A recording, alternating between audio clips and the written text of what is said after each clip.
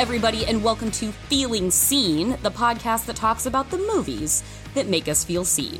We have a great conversation coming up with the horror director Chelsea Stardust, and before we go, if you've been paying any attention to me on any parts of the internet, you will not be surprised to hear that we are going to address the season 1 finale of Yellow Jackets, so stick around for that. But the less time I spend talking to you about that, the more time I have to tell you about my co-host for this episode, Chelsea Stardust. She is the director of both Satanic Panic and Blumhouse's Into the Dark installment, All That We Destroy, which you can find on Hulu. Chelsea Stardust is an expert in horror, and it kind of goes without saying because of those titles I just told you, but also I cannot stress it to you enough that Chelsea watches movies at like a greater consumption rate than anybody maybe I know, and she keeps a little notebook that she takes notes and thoughts down into. So this is a woman who knows what she's talking about. She is a brain trust of horror information. Welcome to the show, Chelsea. Is there anything else we need to know about you before we get into the conversation? That is perfect. Thank you so much for having me. So happy to be here. Well, then tell the folks at home, I guess, what movie and what character have you brought to us to discuss today on the pod? Yes. So I have brought to you the 1988 Tim Burton classic, Beetlejuice. And when I first saw that movie, I was a teenager, was probably like 12 or 13, and I fell in love with Lydia Dietz. So that's where it begins. Well, Lydia Dietz is definitely one of our millennial icons. Yes. I mean, she is a formative figure. I feel like if there was any little girl that was going to grow up into shopping at Hot Topic at the nearest mall in middle school, they at one point or another, they were either like a Sally from Nightmare Before Christmas or like a Lydia Dietz goth at one point or another. 100% accurate. Did you have like the sock sleeves of Sally from Nightmare Before Christmas? Were you a Hot Topic shopper? Oh, fuck yeah. I was a Hot Topic shopper. Oh my God. I still on my keyring have the little card for a frequent shopper. You know, you get the Hot Topic card and they send me emails with coupons, and I still shop there at Christmas for people. So amazing. Yes, I still go to Hot Topic. And Nightmare Before Christmas was, I thought I saw Beetlejuice before that, but of course I loved Nightmare Before Christmas and had the CD and all of that. But Lydia specifically, I had part of her wardrobe I owned. And so I immediately I saw her and I was like, oh my God, is that me? I think that's me. The little, I would imagine almost white-haired blonde child. Oh, yes. In Ohio that you were, big blue eyes, just there's me, Lydia Dietz. Totally, because I was I wanted to dye my hair. I was not allowed until I was much older. And but and there were just so many similarities between us within the movie that I immediately connected with her. So, and Beetlejuice is of course it is great gateway horror as well. Absolutely. So it helped shape my love for the genre as well. And I grew up very, very young, grew up on Pee-wee. So, same. Yeah. So the music, it's obviously Danny Elfman. So the way the movie starts, it's immediately taking you into this world with this sort of slightly carnival-esque theme to it. And because I recognized the music and had loved Pee-wee, I was already set up to love Tim Burton in general. So I was set up to love the movie, and obviously can quote it, and I have it on vinyl and all sorts of, I had a shirt from Hot Topic that said Beetlejuice, and it was one of those baby tees. So it was teeny, tiny little shirt. Tiniest shirt. That I've since passed on to my friends' children because I can't even get my arm in it anymore. I held on to it for a really long time though. And I'm I could probably just buy another Beetlejuice shirt because there are hundreds. Right. Yeah. We're not lacking for merchandise here. Now, describe for us Beetlejuice. What is Beetlejuice about? Okay, so if there's anyone out there who has not seen this movie, you need to right that wrong. fucking immediately. I believe it's on pause, it's on Hulu. Pause us right now. Go listen. It is available on Hulu. Yeah. So Beetlejuice is about the Maitlands, which is Barbara and Adam Maitland, which is Alec Baldwin and Gina Davis. And they live in this farmhouse and it's very cute. And so they go into town and they get their supplies and a dog runs out in the middle of the street and they swerve to avoid the dog. Car goes into river. And then you see them coming into the house. They're soaking wet, talking about, oh my God, that accident was crazy, blah, blah, blah. I'll make some coffee and you get some wood for the fire. Well, maybe we should just take things extra slow. Do you remember how we got back up here? And then it's revealed that they find out that they are dead. You know what? I don't think we survived the crash. And then like it's amazing how much time we spend in this movie without meeting the Dietzes. Like I had forgotten kind of as I was rewatching this, being like, oh, we get a fair amount of time with the Maitlands in the house and coming to terms with their death before the Dietzes get there. Totally. And then the rest of this movie begins. So we don't, I actually wrote down, we meet Lydia 14 minutes into the movie. She has her signature wide-brimmed circular black hat. What do you think, honey? Delia hates it. I could live here. With just the all black and of course carrying a camera attached to the camera as her insufferable stepmom, Delia, played by Catherine O'Hara, is just barking orders at the movers. Careful, that's my sculpture. And I don't mean mine and I bought it. I mean, I made it. It's my sculpture. And her dad, who is like in real estate development, I feel like as near as we can tell, he has left New York City. They have moved to Connecticut to the country for him to relax. He just wants to relax. I'm here to relax and clip coupons. And damn it, I mean to do it.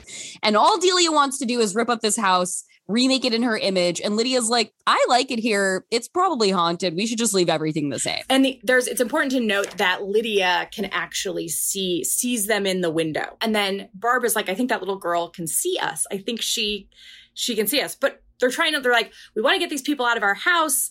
We want our house back. Yeah, they want to haunt the Dietzes out of the house. Yes. And that is, I mean, and once they realize they're very bad at being ghosts. And so against the advice of counsel of their caseworker, they turn to the very compelling and charismatic in his own way, Michael Keaton's Beetlejuice, for assistance in bioexorcism. No, we just want to get some people out of our house. I understand. Well, look, in order to do that, I'm really going to have to get to know you guys. You know, we got to get closer, move in with you for a while, get to be real pals. You know what I'm saying? Save that guy for later, huh? My wife and I would like to ask you a couple of questions. Sure. Go ahead, shoot. Well, for instance, what are your qualifications?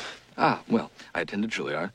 I'm a graduate of the Harvard Business School. I travel quite extensively. I lived through the Black Plague, and I had a pretty good time during that. I've seen The Exorcist about 167 times, and it keeps getting funnier every single time I see it. Not to mention the fact that you're talking to a dead guy. Now, what do you think? He specializes in terrorizing the living, and they make the devil's bargain to bring him on to purge the home. And over the course of it, build a relationship, though, with Lydia. And it becomes the question of, like, can these ghosts live with these people, or is it only an either or? Must they boot them out of the house according to like the ghost rules?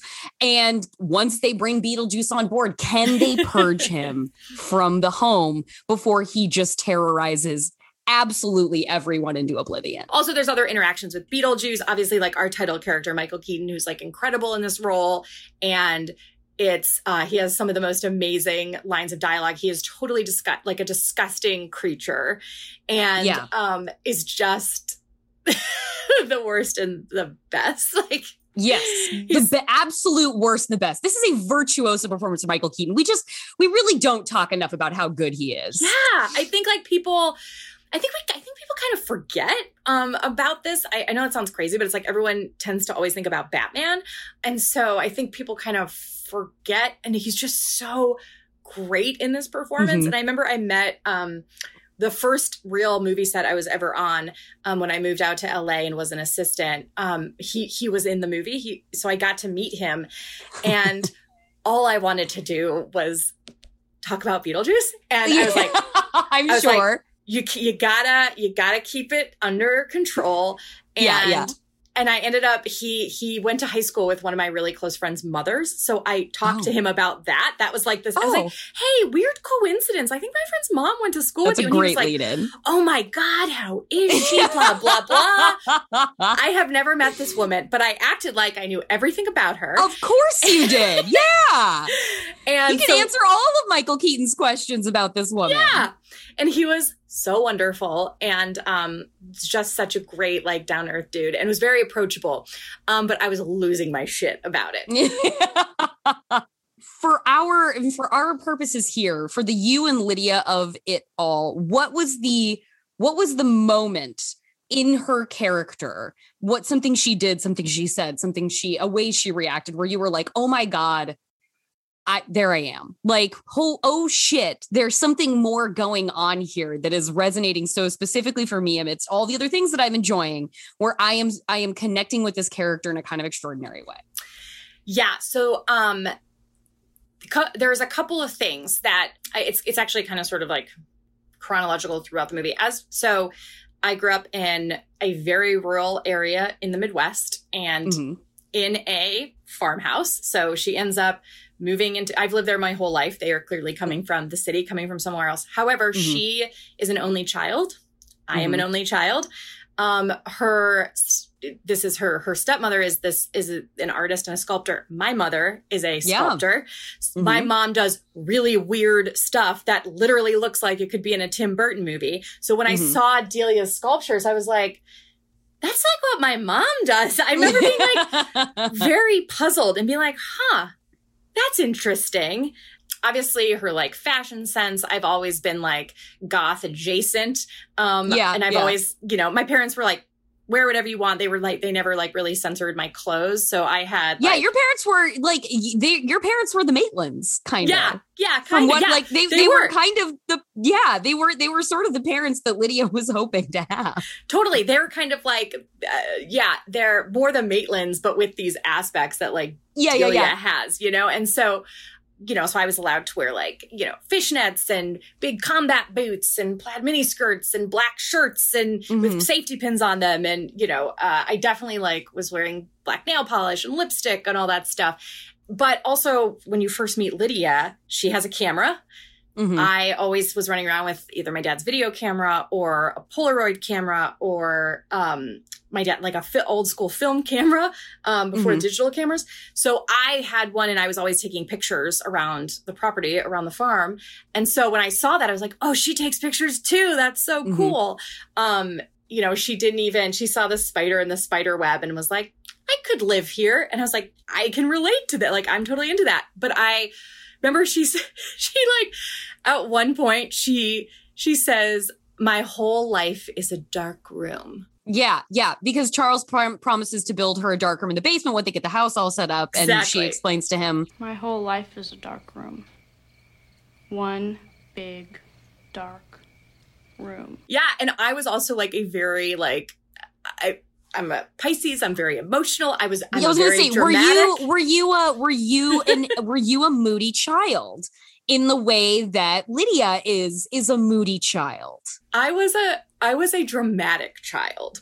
So I was definitely very dramatic. I was very emo child. So I could very much relate to that. Like I was reading Sylvia Plath when I was in late middle school or early high school. So like I remember reading The Bell Jar and I was like, this book has changed my life, So, and also she references Night of the Living Dead.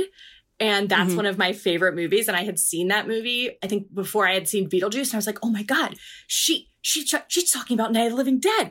I love Night of the Living Dead. So it was like little things like that. And of course her iconic line, which is, what I lived by is I myself am strange and unusual. Well, I read through that handbook for the recently deceased. It says, live people ignore the strange and unusual.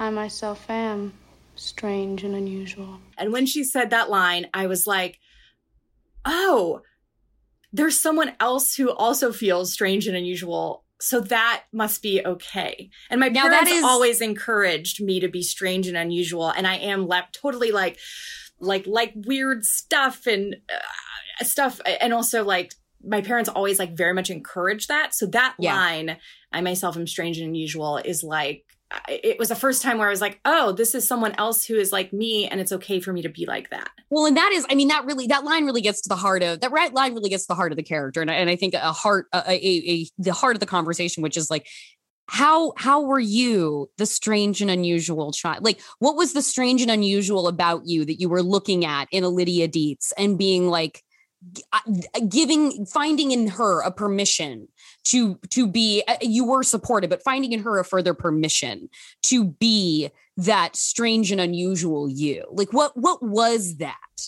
Yeah. So after like, I was sort of, growing up in the middle of nowhere, the daughter of artists. So because both my parents are artists, and they, we would go to all these art shows, and they also loved Tim Burton. My dad like went to college with David Lynch. So I was seeing David Lynch kind of a lot, and I was really loving, and they showed me all sorts of cinema, a lot of experimental cinema, and all sorts of really wild and crazy art, a lot of modern art too. And, so that's something I just like automatically gravitated towards and really liked. But then when I would go to talk to my peers about it, they would be like, what are you talking about? Or certain books I was reading. What is that? Like, oh no, I'm not reading that. Or music I was listening to. Like, not only was I listening to like a lot of rock and like Led Zeppelin and Jimi Hendrix, but I was also listening to like Erik Satie and like classical stuff. Like, but Erik Satie is like kind of like sad sort of music.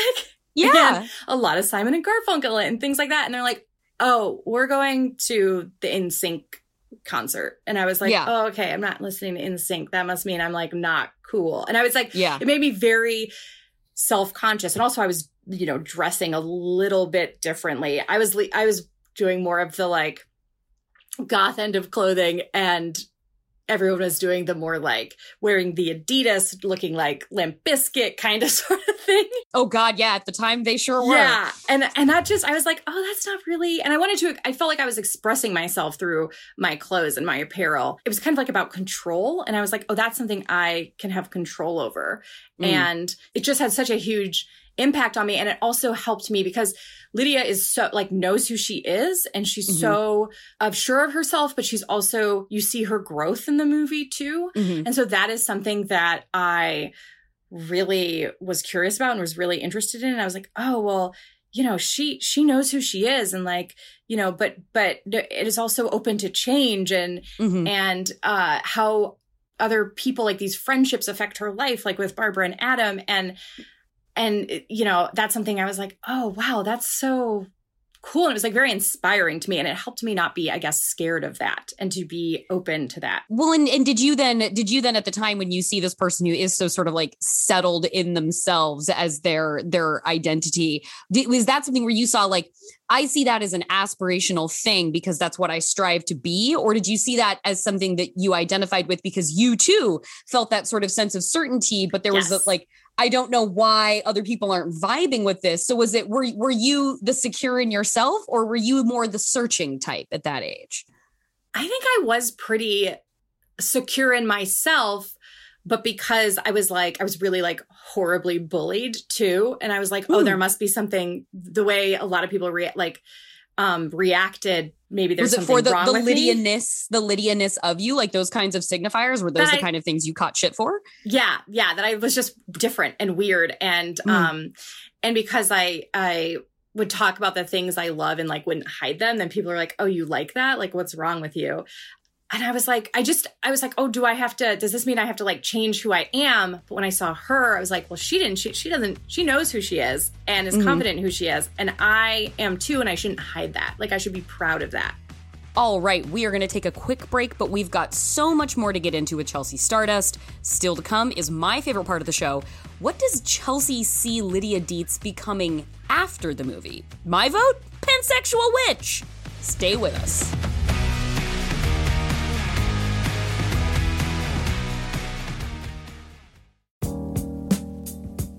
For over a decade, Max FunCon has been an incredible weekend of learning, connecting, and laughing with folks in the Max Fun community.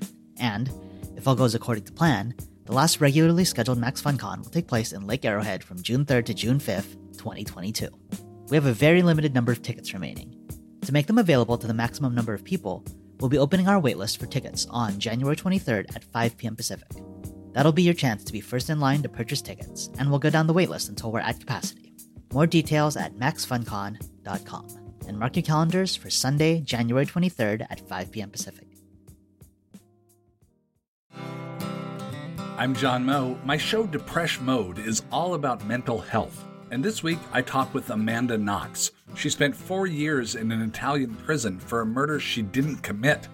That's a lot of trauma, and she's okay talking about it. If I touch on something that you'd rather not get into, just say so. We'll cut the whole exchange out, but it also seems like you're pretty open about a lot of things. Yeah. I am having trouble imagining anything that you could talk to me about that I know. What are we going to throw Amanda Knox with? Depresh Mode with John Moe, only on Maximum Fun.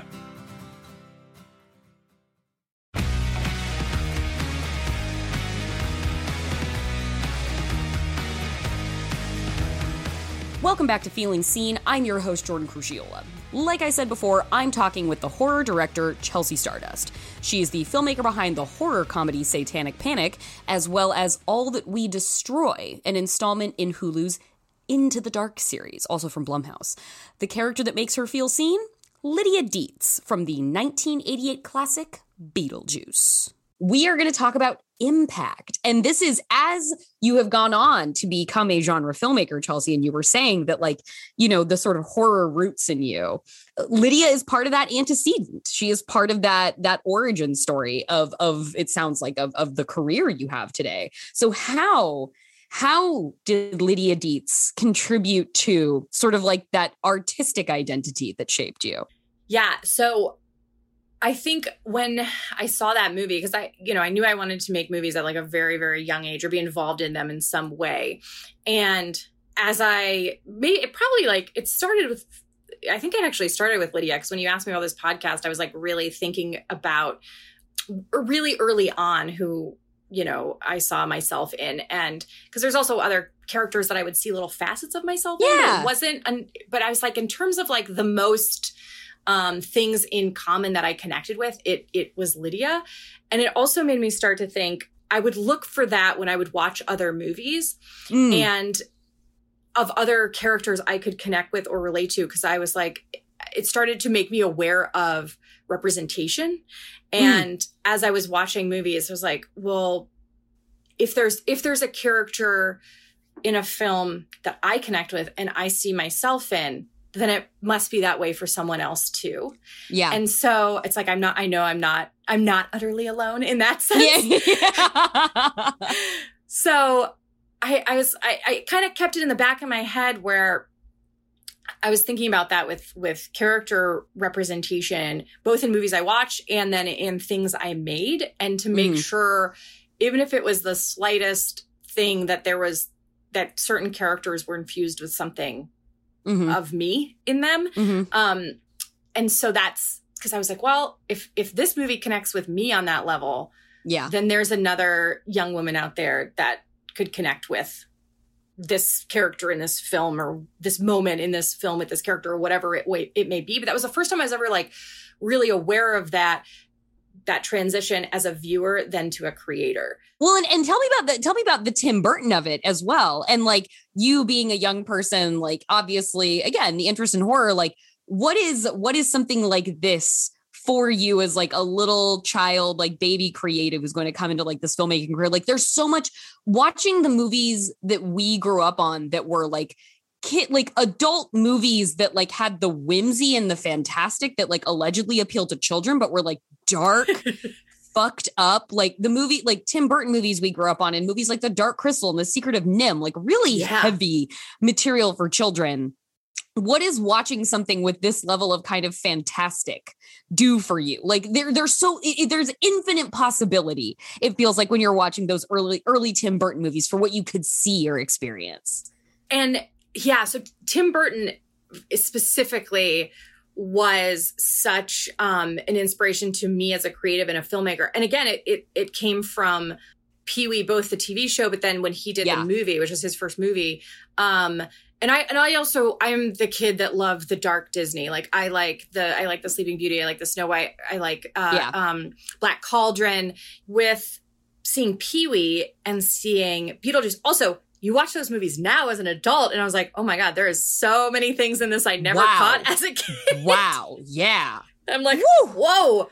Especially like Beetlejuice is like so inappropriate. And I was like, so wow, this inappropriate. went right over my head as a kid. Lewd and inappropriate. So gross. And, but I think so with Tim Burton's work specifically, and that's also, and I grew up loving, like I said, I love John Waters. I like these, again, it's an example of a director who knows exactly who they are and what they want. Like they're, when you see a Tim Burton movie, it's a Tim Burton movie, and they're a little left to center. They totally embrace they basically take all sort of this weird, very weird left of center, unusual stuff. And they kind of he's bringing it into a mainstream, and even like looking at, I loved Edward Scissorhands growing up as well. And it's sort of like kind of giving, not that you need permission, but giving you permission to be like, yeah, it's okay to like this. Like you're not the only one who likes this. There are other people that like this. And then when you find out when you connect with other people on those movies, like, oh, do you like that movie? Oh, I like that movie too. This person and I might have a same kind of aesthetic. And then that sort of becomes this like sense of community in, oh, you love this kind of movie. I love this kind of movie. And I haven't really, the next movie I'm hoping to direct, Tim Burton is actually a huge inspiration for the writer in terms of the world that he's creating with the script. And so when we met to talk about it, he's like, oh yeah, this is supposed to be a heightened reality a la Edward Scissorhands, a la Beetlejuice, a la, where it seems like, oh, this is taking Americana and turning it up to an 11 kind of thing. Right. Yeah. And so I heard that and I was like, oh my God, this is my chance to like do my Tim Burton homage, is like hopefully in this next thing I do. And I even pay homage to Beetlejuice there's a movie I did when I was in a short film I did when I was in like 11th or 12th grade. And I made it a faux documentary called Spinal Shatter, which is off of Spinal Tap. Cool, yeah. And if you didn't catch that. And then, and I had two friends dress up like Lydia and Beetlejuice, and I interviewed them. I did this faux interview, and I took characters from all sorts of movies, and then I had clips from those movies. I've rewatched it recently. It does not make any sense whatsoever. But I thought about this because I was like, oh my God, Beetlejuice. I'm even doing stuff with Beetlejuice in high school, like for a English, it was for an English project. And I would do trivia. And I don't even know how I found that trivia out because, well, no, I think IMDb did exist at that time, but I was talking about like the Dietz' name and that it was connected to Eileen Dietz from The Exorcist. And I was throwing in all of these like little weird tidbits of information. But it even started to infuse into my work, like as a, future creative then. And of course I saw, in all of his production design, all of that, all the incredible production design he did, I saw like my parents' work in that too. Yeah, so I just felt connected to Tim Burton. I want to talk to you about like the sort of evolution of your relationship with this character. And I think this is she's such an interesting character to have this conversation about because we get that really tidy line. The I myself am strange and unusual. And, when we grow up feeling strange, that's not necessarily something that goes away entirely. Like if you kind of feel like you're a bit of the odd duckling in the bunch, like you grow into yourself, of course, but like I feel like that sort of fundamental strangeness can kind of hang around for a long time. We just learn to embrace and celebrate that. So yes. What is your relationship with your strange and unusual over the course of like growing with this character and revisiting it?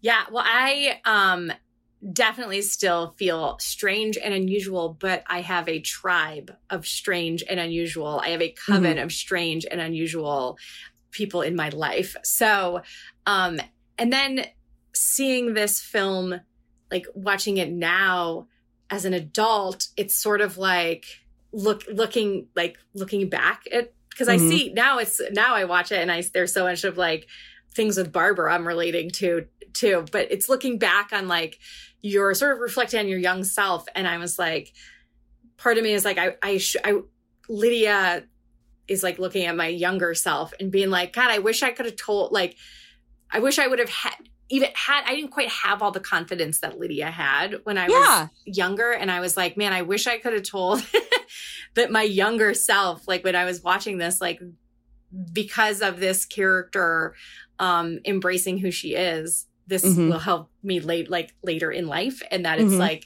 it's going to be okay. And there were still times when I was like nervous to be strange and unusual or to speak, even coming down to like speaking my mind, which Lydia like is very vocal about the stuff she thinks and about, you know, when she doesn't like something and it's like standing up for something when she doesn't like what her parents or Other's doing or whatever. Yeah. And also her parents' relationship with her, it's so funny because Delia is so dramatic and so like 2 and 11, and then to see like Barbara and Adam like completely embrace her for who she is, and that's I was very lucky that my parents were like that as well. But looking back, I have a very like nostalgic feeling now when I watch because it's like, oh my God, I see so much of myself in her. I was like, man, I watch it and be like, should have studied this more. I should have thought about this more. Like, I think I got to the same conclusion, but do you know when you might have started hitting that inflection point where you were like at a certain age or had taken in sort of enough media and influences or what have you, or like developed in yourself enough?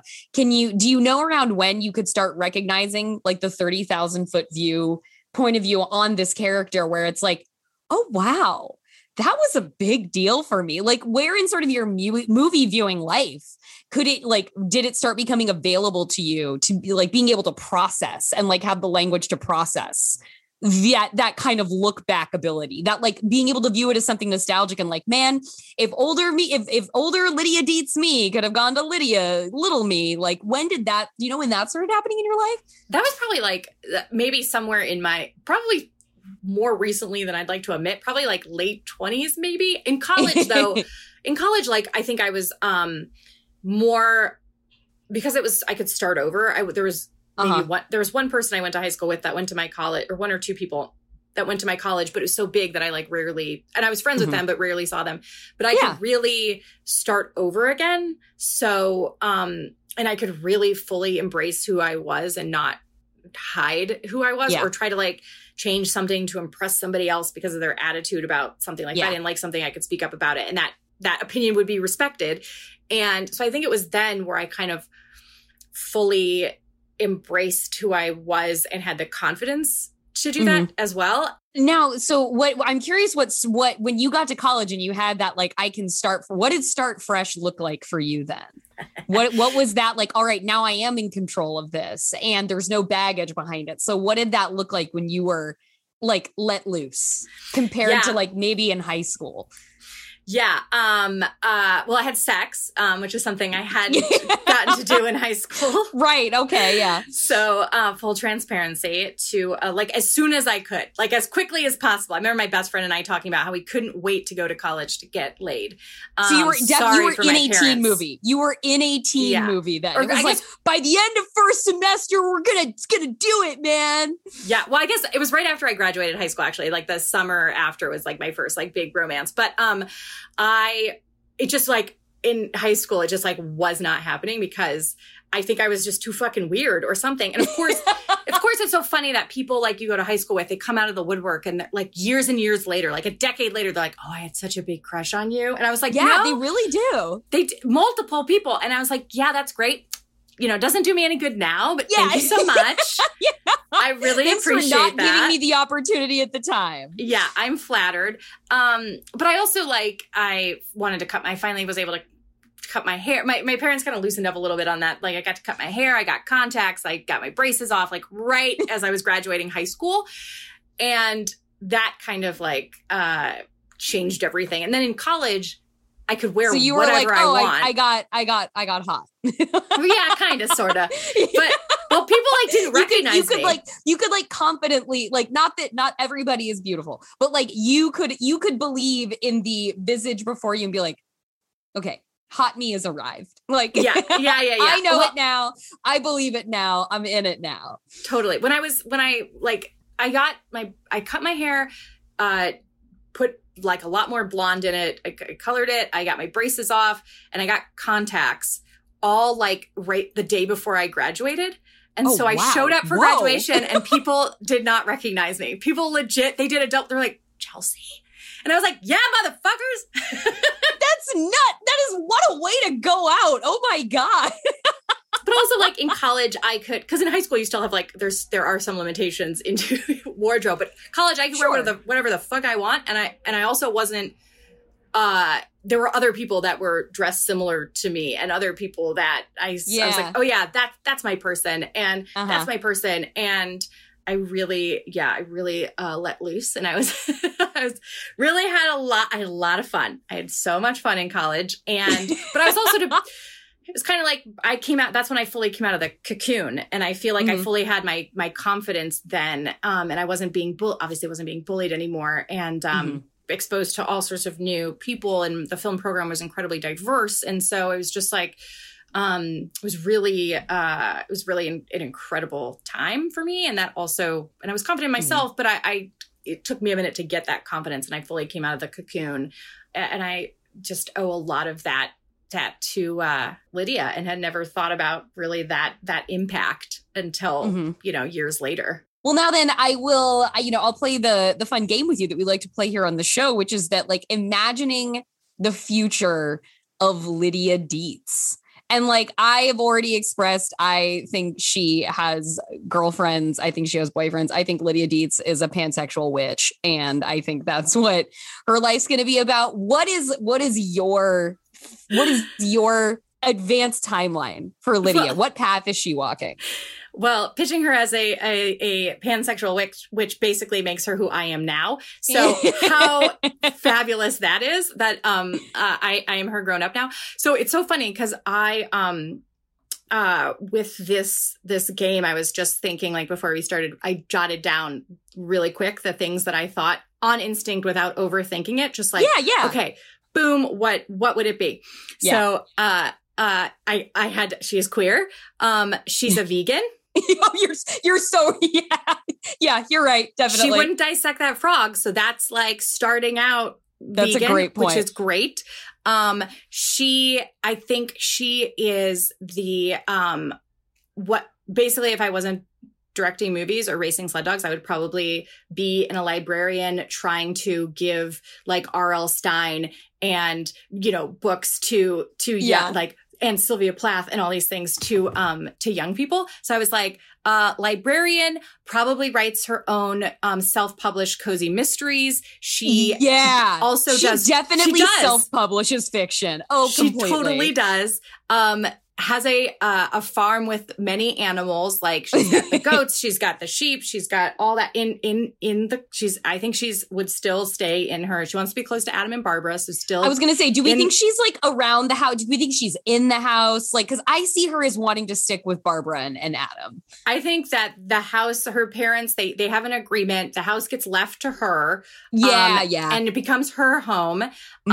And within the home, she has a dark room. She's still doing her photographs. Yes. They're in the town coffee shop. Like, people see her work. And does the farming and gardening and takes care of these animals. She probably has bees and sells honey. Like, she's doing all the things, but is still doing all her photographs, is still leading her strange and unusual life, and making sure the kids coming to the local library are cultured and are taking out all the books they should be reading, and is spreading sort of her dark magic through literature and through movies. I completely see her as like Like, and like in a story where you have like a kooky witch aunt, like that's Lydia. She's good. She's good Aunt Lydia. Like she is like the aunts to Sabrina the Teenage Witch kind of thing. Like just living in like loose cloak-like clothing at as often as possible.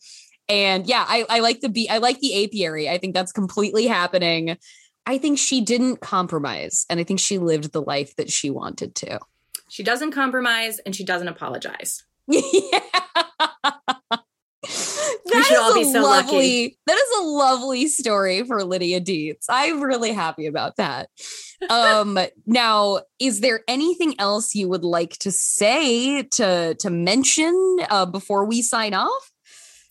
Man, I think I literally covered all the things I could think of about her. And I just like, again, want to say like, I'm so thankful that a character like her exists and existed for me. And at the age I saw her was so important for me because of it. It started giving me the confidence of like, of to be accepting and loving myself and who I am. And I'll like forever be thankful for that. And I don't think I even really appreciated it until much later in life. But yeah, just, no apologies. She's a badass. Well, thank you so much for bringing Lydia Deetz to our door. I love saying the name Lydia Deetz, for bringing Lydia Deetz to our doorstep today, Chelsea, to talk about it and for taking the time to share with us about her. Well, thank you so much for having me. Always a dream doing a podcast with you. So thank you. And I got to talk about a movie and a character that I haven't gotten to talk about before. So that was really cool. So thank you for giving me that opportunity. Considering how steeped we all are as urban mid-30 somethings in and around media and how many podcasts that means we have done, I think that is a tremendous feat. Yes. Thank you so much.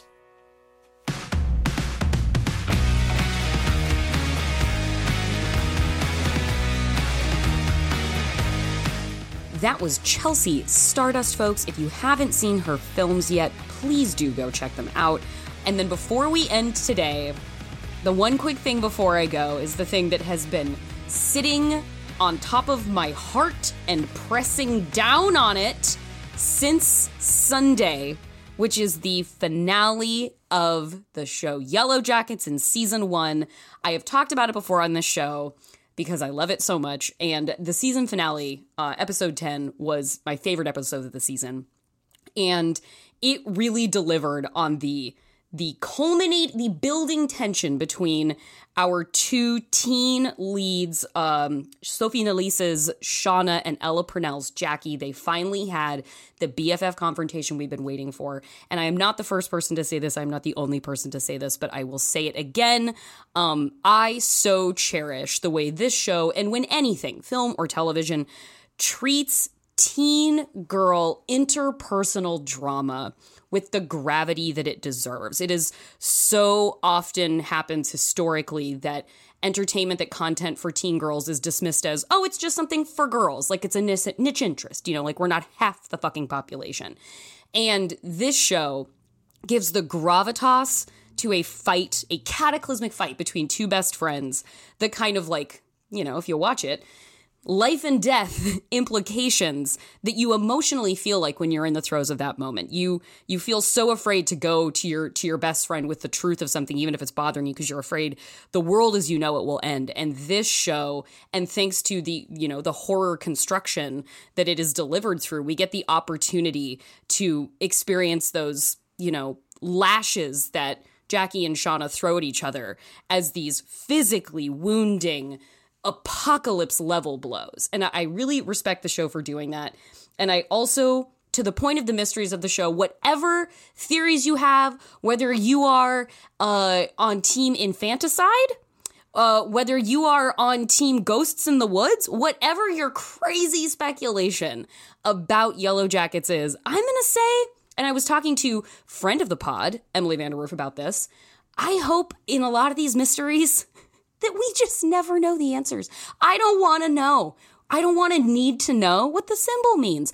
It's because it's not really about that. So like, you know, I support the Reddit contingent of fandoms where they are spinning up all possibilities, narrative possibilities of where the show could go. But I, for one, they can take me wherever they want.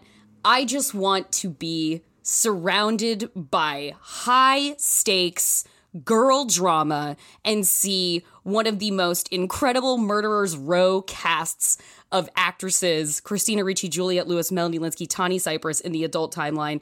I'm riding this out on the strength of their relationships and their conflicts with one another. Mysteries, whatever. Bring it on. Bring me the horror. But I'm rooting for you, ladies. I'm rooting for you, girls. I'm rooting for you, non-binary, incredible actors that you have on this show. Queer cast, queer content, queer storylines. It's got it all. So now is your time. You can get that little trial subscription and you can binge that whole show in a weekend. So join the Blood Hive. We're waiting for you, and I'm going to need somebody to keep talking to me about this stuff for the next however long until the show comes back. So come on, Blood Hive, let's go.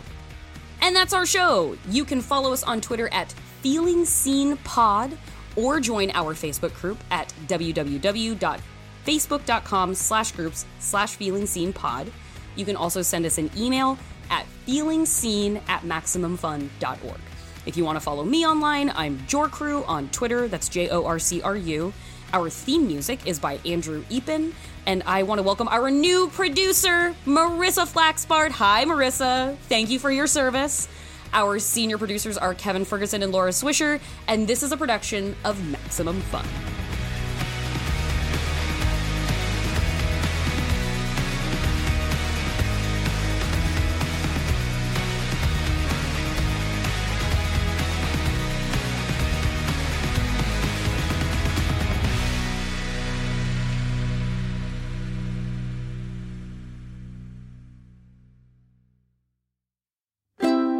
MaximumFun.org. Comedy and culture. Artist owned. Audience supported.